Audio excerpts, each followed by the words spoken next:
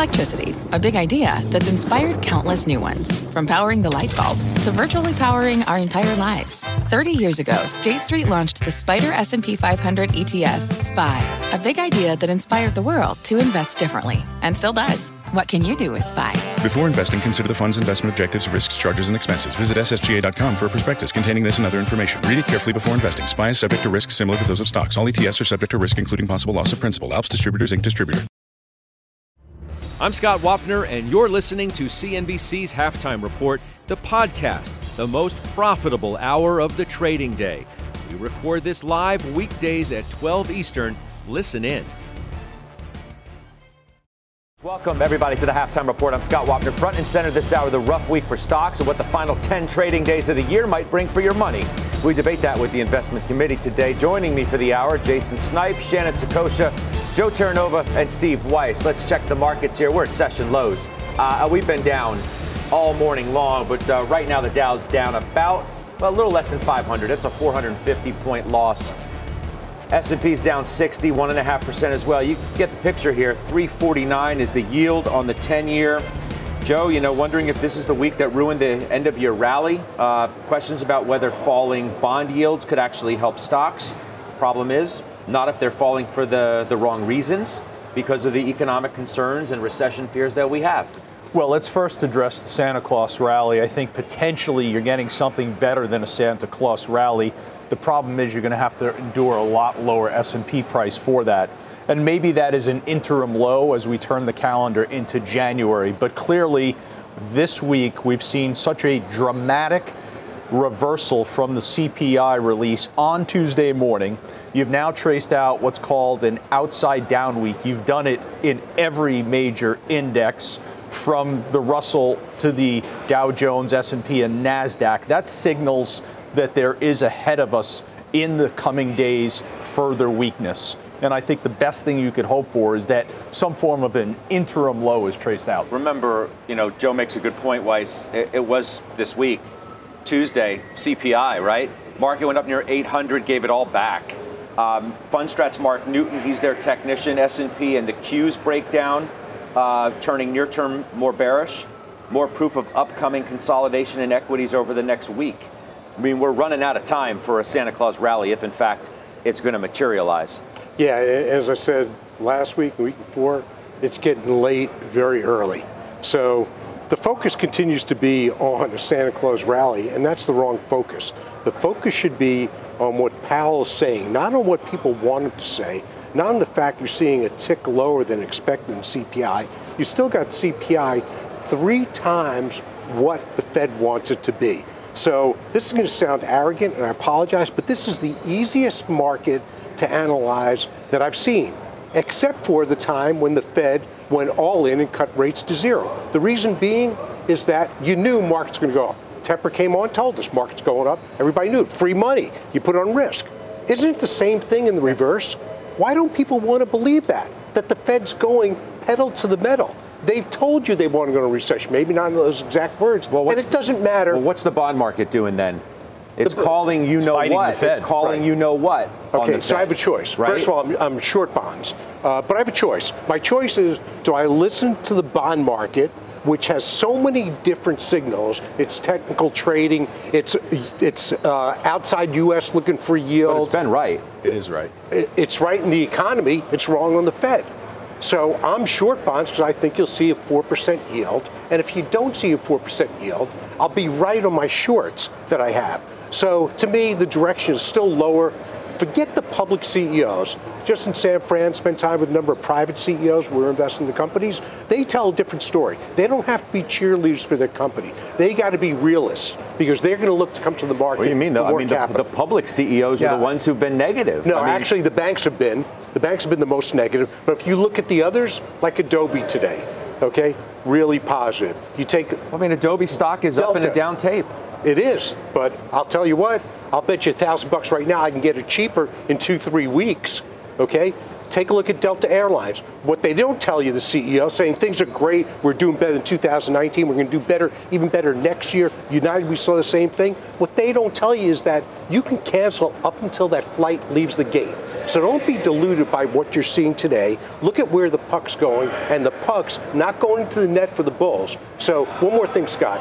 I keep saying you got to be patient. Long-term investors, you got to be patient. The first tenet of investing money, right, is don't lose it.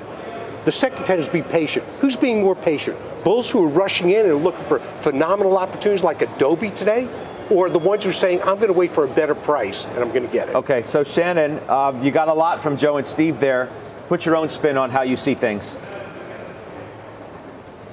I mean, I think we have already had a great quarter, right? October and November were great. Were two great months in the equity market. We saw this consolidation, I think, of optimism around the Fed being able to pause at the end of the year. And I don't disagree with Steve. I mean, I think that if you look at the comments from the Fed, they have been very, very consistent in terms of we've got to get back to a terminal rate that we feel comfortable with. We've got to get back to inflation closer to our target. Now, there's been some questions over the past couple of days about what that target really will be, and where does the Fed actually see getting comfortable? Is that closer to 3%? I actually don't think that really matters. I think what matters is that there is still such a wide divergence in expectations for earnings next year. And when we look at the second half of next year, and I think it is the second half, we really have to start to think about how much of the cost increases that we've seen, how sticky are those? How much margin improvement can companies really put into place in the back half of next year? Because that's going to be the important tale in terms of earnings. I think that we're looking at an environment where we're going to have slowing top line growth for companies because we're going to have slowing economic growth. We're going to go into a potential recession, but at the very least, a contraction. And so I think what is the challenge for investors is, do you look at the market and do you think it's appropriately valued? And are you, for the companies that are trading at a valuation ahead of where the market is that justified? Because they're going to be able to engineer growth in the top and bottom line better than expected for next year. And so I think that we're going into a market where you have to be very careful if you're going to be buying individual stocks, that you need to look at what are the particular drivers that are non-secular drivers for these businesses. And that's why I think that, there is going to be we're going back to a factor, the quality factor is going to start to outperform next year, because it's going to be so important to see management execution and the ability to drive top and bottom line growth absent a driver. I know there's going to be some opportunities for growth in the economy. I believe that manufacturing and infrastructure build is going to be one of those. But frankly, that's not going to be enough to lift all boats. And so there is going to be, and what you should be doing now in the next couple of months is consolidating around those positions, those companies that you think can drive growth absent large-scale secular growth in the U.S. economy. But, Jason, the problem is if you think some stocks that you've liked have come down a lot and they're attractive, you're going to have the Weisses on the other side of the argument who say, yes, that's great. Valuations make a lot more sense now than they did. But in the bigger picture, it means nothing because I still think they're going lower. And I still think that I'll get the stocks that look great today cheaper than what I could buy them for today. As much as I hate to say, I agree with Weiss here. I think it makes a lot of sense. I mean, if you're looking at the multiple, the S&P 17.5 times right now, right, which is historically high. And if you're looking at, where earnings is, depending on where strategists and analysts are saying, obviously strategists have been negative, analysts have been positive. 230 number is likely a high number. I think they do trend lower, which means the multiple will come down lower. So to Weiss's point earlier, I think that makes sense. I think this is likely not the time to jump into growth stocks. I think they will float lower. We heard the presser this week. We talked about CPI early in the week, which feels like it was months ago, and we've seen the price action since. And we know that they're going to continue to stay engaged and do what they have to do. But, even if you look at PMIs this morning, I mean, they were 31-month low. So what they are doing is working, like I talked about yesterday, but I think they're going to still stay engaged. Credibility continues to be on the line as they talked about being behind the curve. When it came to QE, they're going to continue to move. And if that is indeed the case, you will get stocks at lower prices, and I think you just have to stay patient and look to here in the near future to look at some of these names that are tracking more attractively, but probably more value later on down the road. One of the key questions, Joe, is whether we're going to get what amounts to premature bottom calling in certain sectors. I go back to, for example, I don't know, what was it, a week or so ago, there was a note on the street that said, semis had bottomed. They're having the worst week since October 14th, okay? Coming off the worst day since October 14th. And remember, those stocks were down a ton. Mm-hmm. Then a lot of them were up just extraordinarily in a short period of time. The, NVIDIAs and things like that. Some of these names which are up like 40% in a couple of weeks. Now worries that they're going right back down and they're going to be wrecked because of the worries about where the economy is. What do we make of that? Because tech is the place to look. So I think this is where the complexity of the moment comes into play. You're 100% right. You've been right all year on your view of the market. As far as semis, I think it's important to understand that the Federal Reserve has caused a hard landing. They've smashed the consumer piggy bank and the wealth effect, right?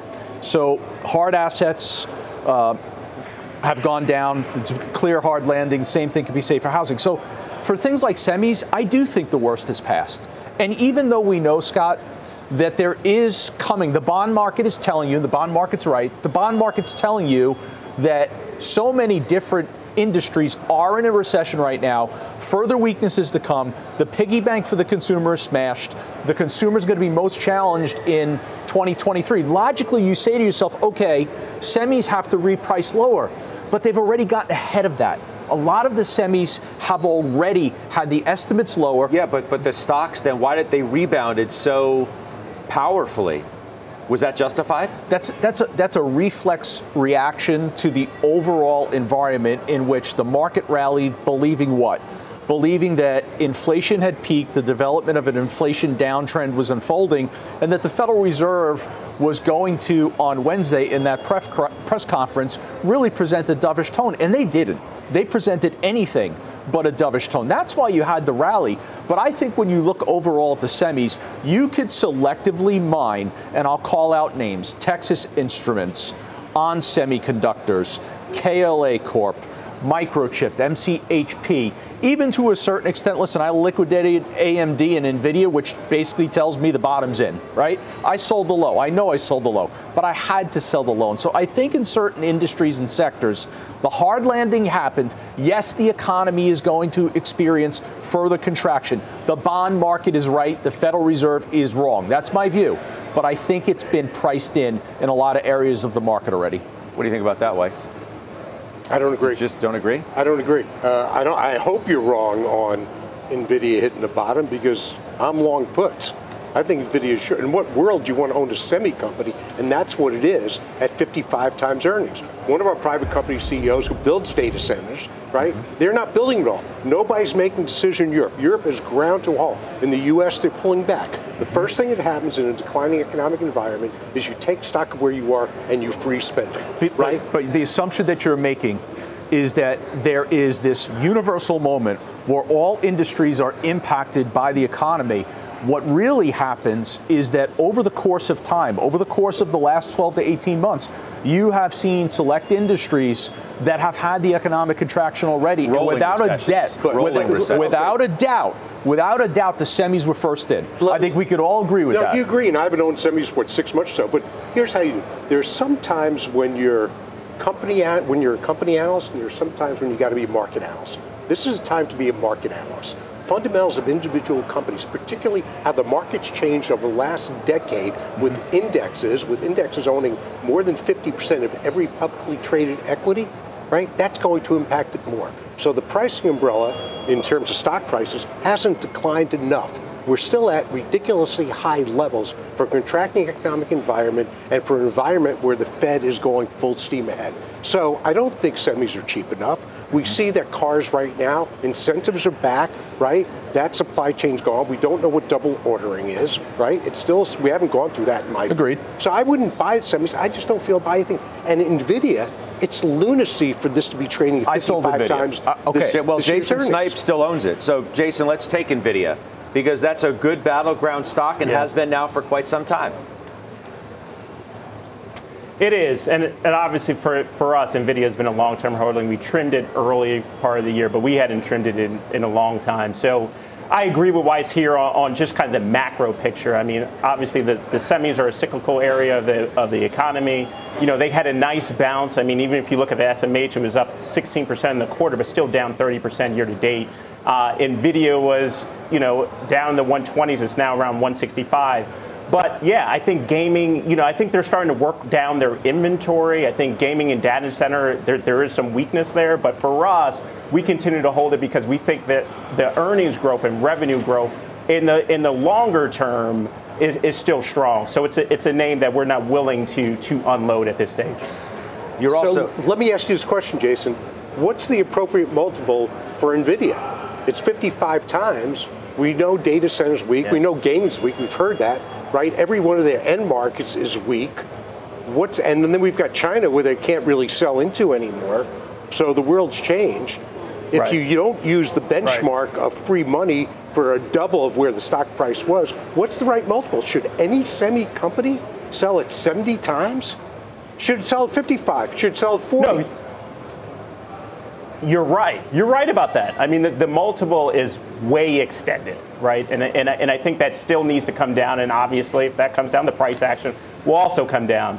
But I still look ahead to revenue growth and the innovation, the NVIDIA, and all the integral parts roles that they play in the economy as it relates to the semis. But you're right. I mean, if I'm looking at the multiple, it doesn't make sense here, and I do think it could turn lower, and I wouldn't disagree with you there. But if I'm looking at it from the long-term perspective, I go ahead. But it's somewhat of an unfair question.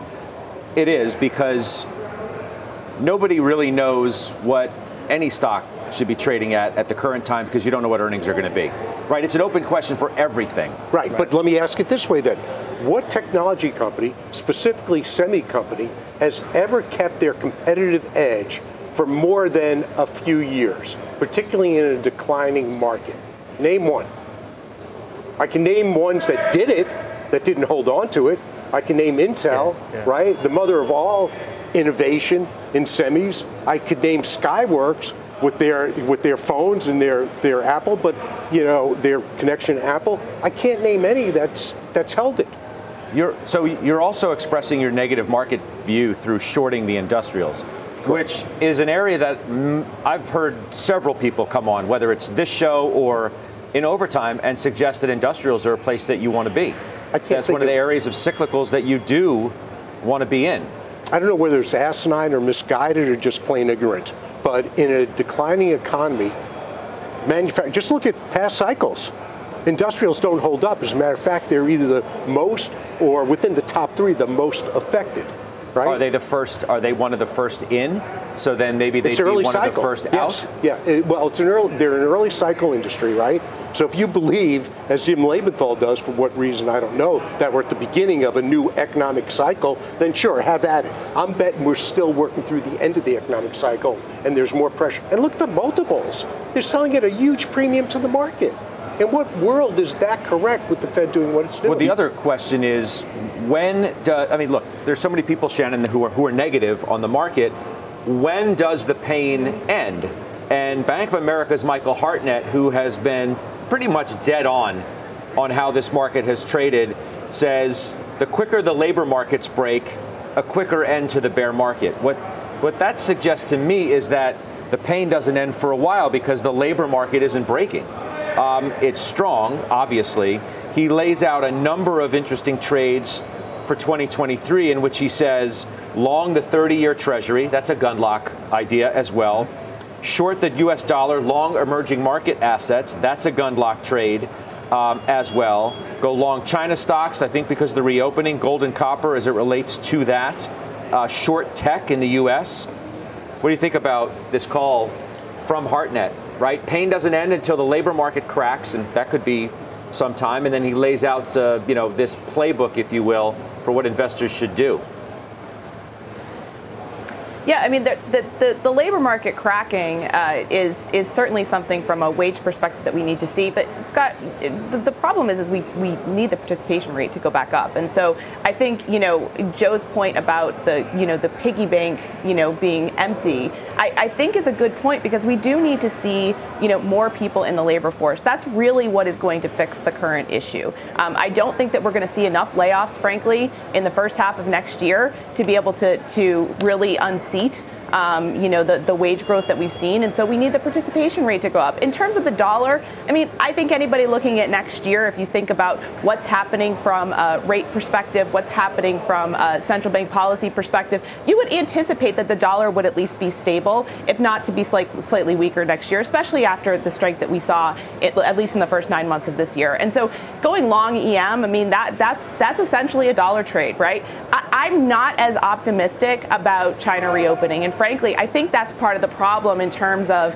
the kind of the lift for global growth. We really need China from both a consumption and a production perspective to come back online. But I just don't think we have enough transparency into policy. And so I think making a binary bet on China reopening is really challenging right now. And I think that in your portfolio, just from a U.S. perspective, thinking about what does China do in the first half of next year and thinking about how exposed you are to potentially a continued restrictive environment in China, I think that's my major concern. I mean, this feels very much like January of 2016 that we're coming into in terms of, questions about China. And I think it's something that's being overlooked, frankly. All right. Let's take a quick break. We come back. Our halftime headliner, BMO's Brian Belsky, is with us. We get his take on this sell-off, where he sees stocks going into the new year and into year end as well. Halftime's back in 2 minutes. Old Dominion Freight Line was built on keeping promises. With an industry-leading on-time delivery record and low claims rate, we keep promises better than any other LTL freight carrier, because we treat every shipment like it's our most important one. Visit odfl.com to learn more. B2B selling is tougher than ever, and we feel your pain. If you're struggling to close deals, consider giving LinkedIn Sales Navigator a shot. This sales intelligence platform helps professionals like you engage high-value customers, drive higher revenue, and increase sales performance. Sales Navigator also guides you in targeting the right buyers, highlights key signals such as job changes or which accounts you should prioritize, and uncovers hidden hot prospects so you can find those buyers that are most likely to convert. Fueled by LinkedIn's 1 billion member platform, Sales Navigator gives you the most up-to-date first-party data, enabling you to unlock conversations with the people that matter. Right now, you can try LinkedIn Sales Navigator and get a 60-day free trial at linkedin.com/halftime report. That is linkedin.com/halftime report for a 60-day free trial. Let LinkedIn Sales Navigator help you sell like a superstar today. Just go to linkedin.com/halftime report and get started. All right, welcome back to the Halftime Report. Let's get to Kayla Tausche now. She has a news alert for us. Kayla? Scott, the nation's top financial regulators have identified more than a dozen vulnerabilities in the financial system, with real estate and digital assets posing the top risks. The Financial Stability Oversight Council, in its report released with an annual meeting that just ended moments ago, it highlights commercial real estate as the top risk right now, noting its role in the 2008 financial crisis, but also noting that delinquencies in that space are currently relatively low. Even so, regulators say declining property values, decreased cash flow, and rising defaults could cause credit losses and the failure of some small and medium-sized banks. Senior officials said they are monitoring that situation closely. On the residential front, FSOC warns that a, quote, sharp decrease in home prices could negatively affect homeowners' net wealth, weaken consumer confidence, and increase the likelihood or depth of a broader slowdown in the U.S. economy. Regulators previously detailed risks posed by crypto earlier this year, but officials today said FTX has provided a shock to the system and that it reinforces the need for legislation that deals with agency authorities, the spot market for crypto assets that aren't securities, regulatory arbitrage, and addressing vertically integrated markets. Those are certainly not all of the risks regulators highlighted, but they are the ones that pose the most near-term concerns.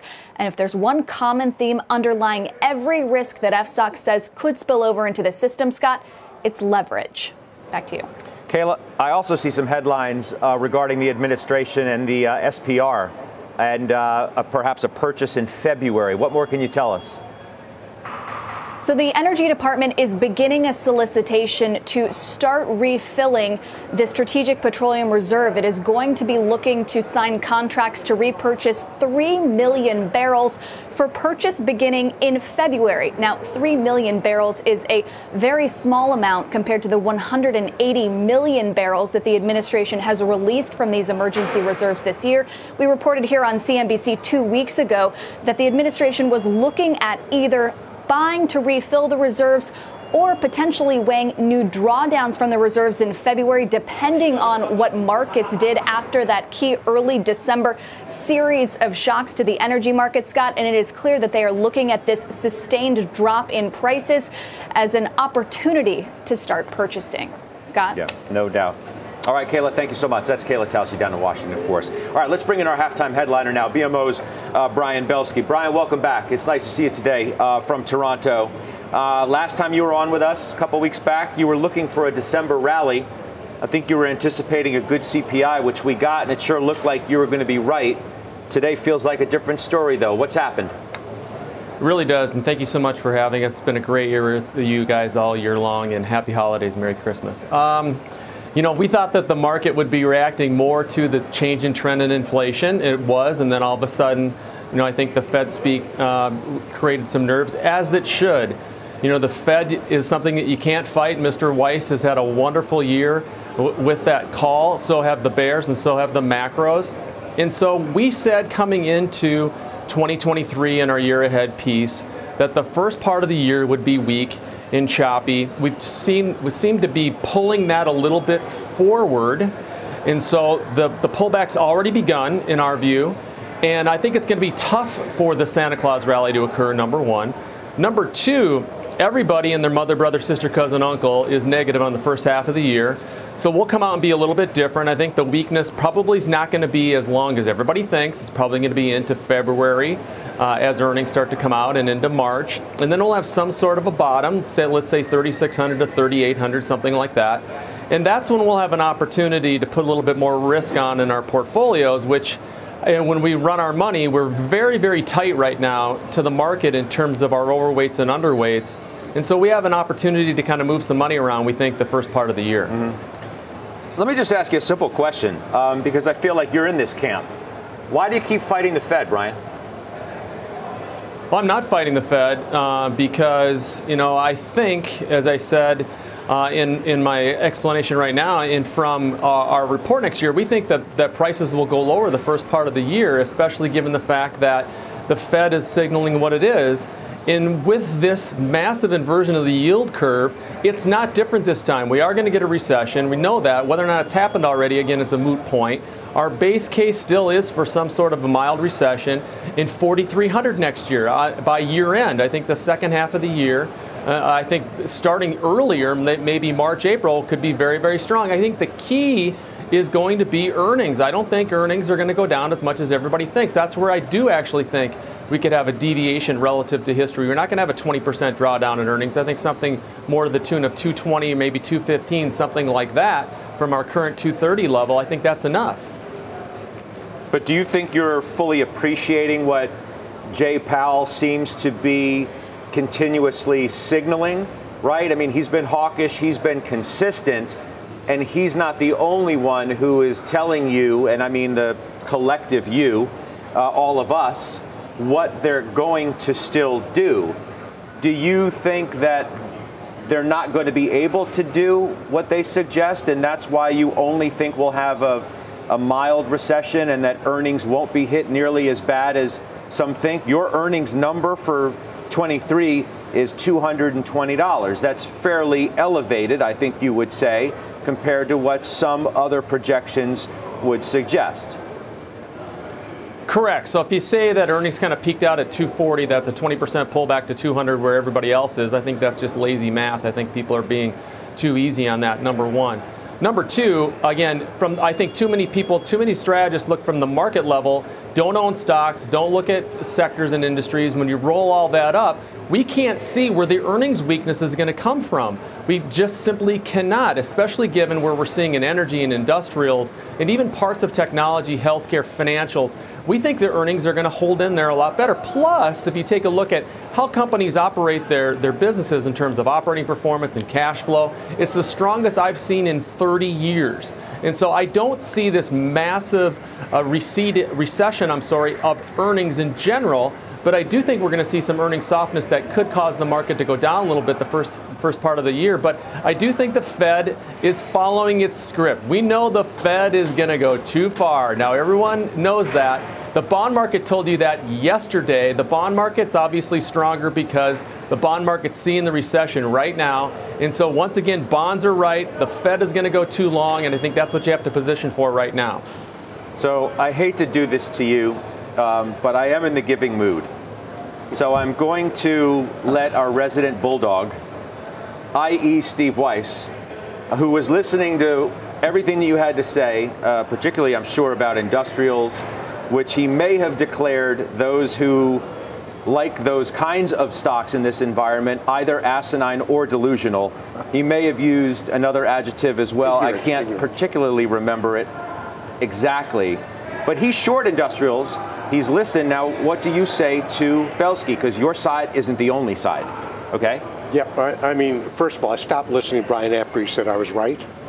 So what'd you say after that? No, only kidding, Brian. Look, I just don't see industrials working out. I don't believe they, in this environment, unless you're trying to blaze a new trail that we've never gone on before, industrials are early cycle, and that the impact to their earnings, the negative impact, is not felt until you get through the late cycle and all the rate increases. And those stocks should not be selling at a premium to the market. And right now they're about a 3-turn premium to the market, and I just think that's too high. So how do you dispute history, I guess, is my question when you reference history continually in your comments. Can I counter? Yeah, we were waiting for you to answer before Weiss started to ask you another question. Well, no, listen. Weiss walked himself into a trap, in an absolute trap. What's the trap? You buy cyclical stocks when the PEs are high, number one. Number two, where the earnings growth and where the fundamental strength in industrials are the domestic side of industrials, not international. Look at the defense contractors. Look at the waste management companies. Look what Stephanie Link talks about every day with their Deere and Caterpillar. We're going to see onshoring. We're going to build stuff in America again. And oh, by the way, the strength of the U.S. consumer, the strength of the industrial base, but the weakness of around the world is going to have money come back to the U.S. And industrials will benefit from that, but more on the domestic side, especially small mid-cap industrials. Brian, good holidays. Happy, healthy New Year to you as well. I'm not sure we'll see you between now and then, and if we don't, I'll look forward to spending more conversations with you in the new year. Thanks so much. All right, that's Brian Belsky joining us there. We have a few calls of the day to get to next. Plus, we're tracking the trades as well. Steve Weiss selling out of one big healthcare stock. We'll document that next. What does it mean to be rich? Maybe it's less about reaching a magic number and more about discovering the magic in life. At Edward Jones, our dedicated financial advisors are the people you can count on for financial strategies that help support a life you love. Because the key to being rich is knowing what counts. Learn more about our comprehensive approach to planning at edwardjones.com/findyourrich. Edward Jones, member SIPC. Welcome back to the Halftime Report. I'm Kate Rooney. Here's our CNBC News update at this hour. A QAnon follower who chased a U.S. Capitol police officer on January 6th, 2021, was sentenced to 5 years in prison. A jury found Doug Jensen guilty on 7 counts, including felony charges of civil disorder and assaulting, resisting, or impeding officers. Jensen was one of the first 10 rioters to enter the Capitol building during the insurrection. Starbucks workers around the country are planning a 3-day strike starting Friday as part of their effort to unionize the coffee chain's stores. More than 1,000 baristas at about 100 stores are planning to walk out. That's according to Starbucks Workers United. The strike would be the longest in a year-old unionization campaign. And Thursday night previews for Avatar: The Way of Water, hauling in $17 million at the U.S. and Canadian box offices. Disney's latest blockbuster is projected to make over $500 million this weekend. With its global opening, however, director James Cameron previously said his film would need to earn north of $2 billion just to break even on that massive budget. Back to you, Scott. I appreciate it, Kate. Thank you. That's Kate Rooney. JP Morgan today naming its top picks for 2023 within the biopharma space. And they are Eli Lilly and Zoetis. That's for growth. AbbVie, and Merck are their top value plays, which is especially interesting today, Weiss, because you sold out of Merck. I did. This is one of Joe's favorite stocks, I think. When are you buying it back? I own Joe T, so I own it Fair technically cop or indirectly. Cop out answer, but look, I sold it. I sold most of it about a week ago, and I sold the remainder. Part of the reason is I increased significantly my position in Moderna on the news. I did take some of that off the table because when a stock moves up like this kind of market, sort of got to trade around it. So I figured I had enough exposure, given my real negative view in the market and my equity exposure, which is as low as it's been. I don't need to own Merck. It's cheap stock, incredibly well run, great pipeline, but it's just a question of, do you want to own stocks at their highs in this market? And I don't. So it was a small position left. I decided to get rid of it. But you own Merck still. I do. Look, outside of the Joe T. Yes, correct. I own it personally. Steve's very nimble. He's very tactical. He'll be buying this back at some point. It could easily go from 109 down to 104. I could see that. Go to 122. Right. It could easily do that. So there's no denying that fundamentally this is the exact type of equity that you want to be holding in your portfolio in this environment. And at the beginning of the year, I think many of us said healthcare was the sector to own in 2022. Tell me why that's changed going into 2023. I don't see the reasoning. Zoetis is on my shopping list, actually. Well, Shannon, then, you own Zoetis, so make the pitch to Weiss, perhaps why he should maybe buy it now. Yeah, we bought this a little bit earlier this year. Scott hasn't had the best year, but you just think about this being a highly fragmented space, and there continues to be increasing spend on pet health, and I think that this is an area where there is going to be potentially some compression in terms of revenues as we have consumers with less money into 2023. But if you just think about opportunities for consolidation, this is an industry that will continue to consolidate. And so being in one of the top players to get this exposure, I think it makes a lot of sense in this environment. And it's just an outgrowth of what we're seeing in healthcare as one of our top sectors for this year. And I agree with Joe, into next year as well. I just don't see any reason to really cut exposure in healthcare. It's the one industry that really has a demographic tailwind versus a lot of other industries that continue to have demographic headwinds. Jason, you've got AbbVie, which is the other top value play for 23 from JP Morgan. Yeah, I like AbbVie a lot here. I think that it's a name that works in this market. Their free cash flow yields above 9%. There's a dividend yield close to 4%. Very robust pipeline. Skyrizi continues to grow like a weed. So these are the type of names that can do well. It's still trading at 11 times earnings. It's up 19%. So it's definitely outperformed the market, but I still continue to like it here. All right. Up next, we're going to grade your trade.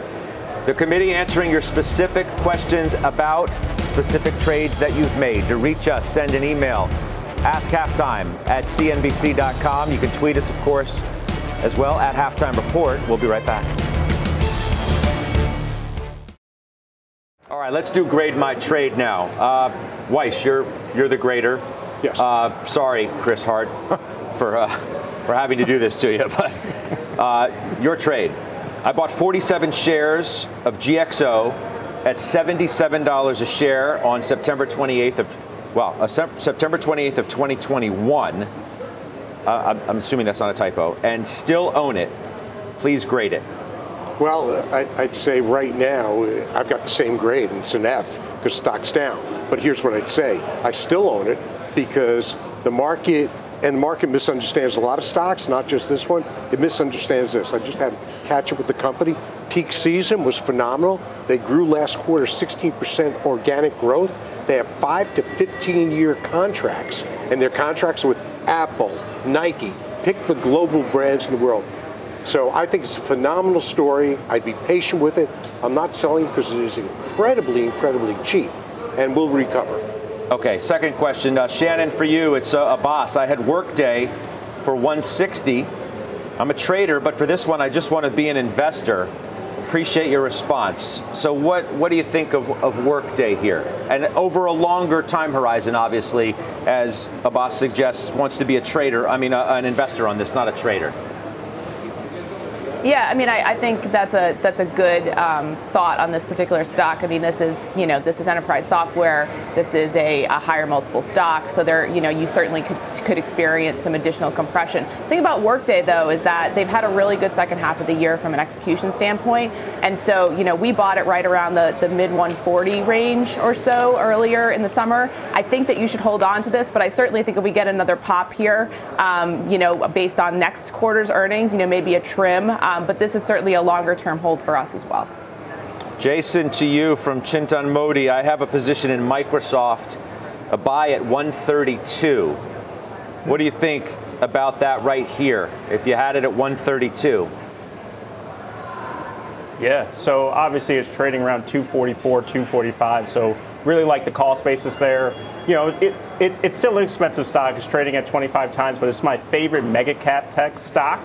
I think their exposure and their focus on enterprise cloud, commercial cloud will continue to strengthen the stock. But I would continue to hold it here and potentially add on weakness.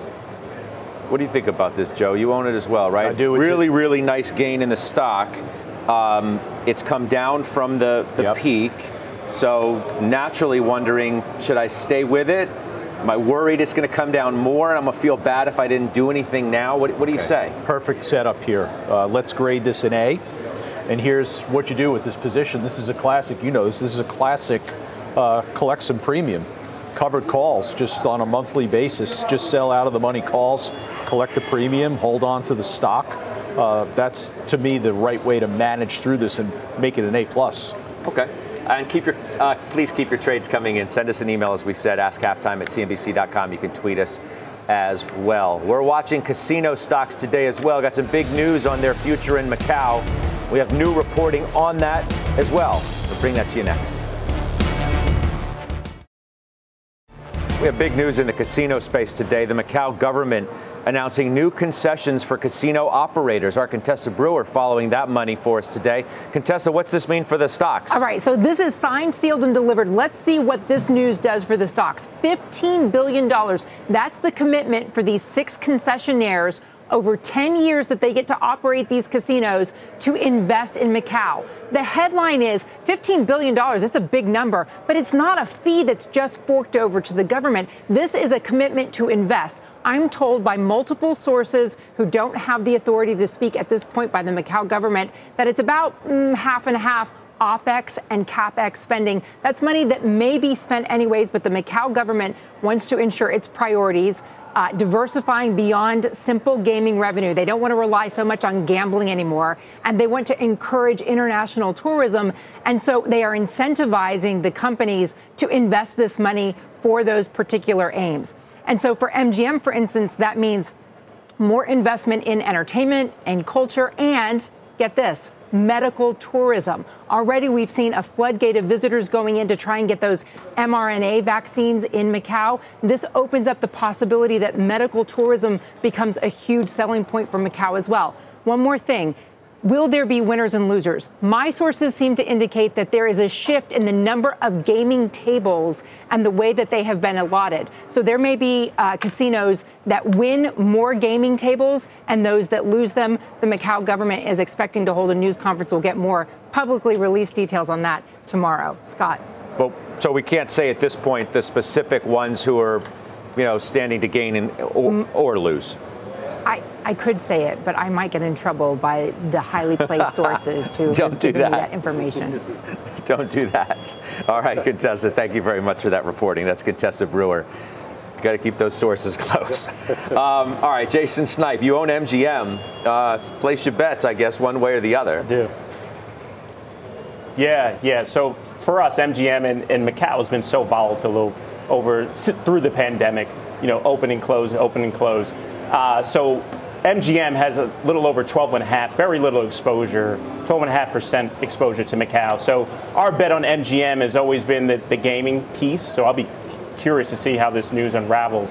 But I really like it here. I continue to like it. Joe, no interest in casino stocks? No, for thank either you. the Joe T? No, thank you. Nope. No interest. Why not? I've called them dinosaurs in the desert, and we've got a recession coming in 2023, and I think that's going to be impacting them. All right. We're going to take a quick break. Dow's down 500 points. We'll do final trades next.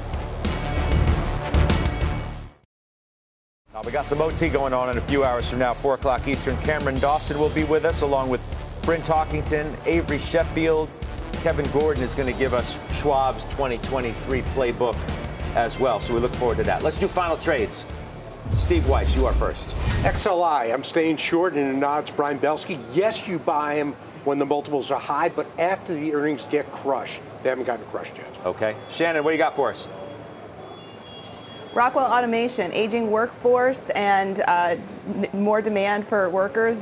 These manufacturers need automation. And touche, Steve Weiss. I mean, you forgot to say that, but I'll say that. It goes without saying. Jason Snipe. I like UNH. They just reaffirmed the guy, and they have really strong earnings stability here. All right, Joe, why don't you wrap us up? Healthcare name we don't talk about much. We own it in Joe T. AmerisourceBergen, ticker symbol ABC. All right, still likes healthcare, obviously. Dow's down 543. I'll see you in OT. Good weekend, everybody. You've been listening to CNBC's Halftime Report, the podcast. You can always catch us live weekdays at 12 Eastern, only on CNBC. You seek the key, but first, you must learn the ways of precision, craft, and performance with Acura's all-electric ZDX. With a premium Bang & Olufsen sound system up to a 313-mile range and a Type S variant with an estimated 500 horsepower, the ZDX is their most powerful SUV yet. Unlock the energy when you visit Acura.com to order yours today.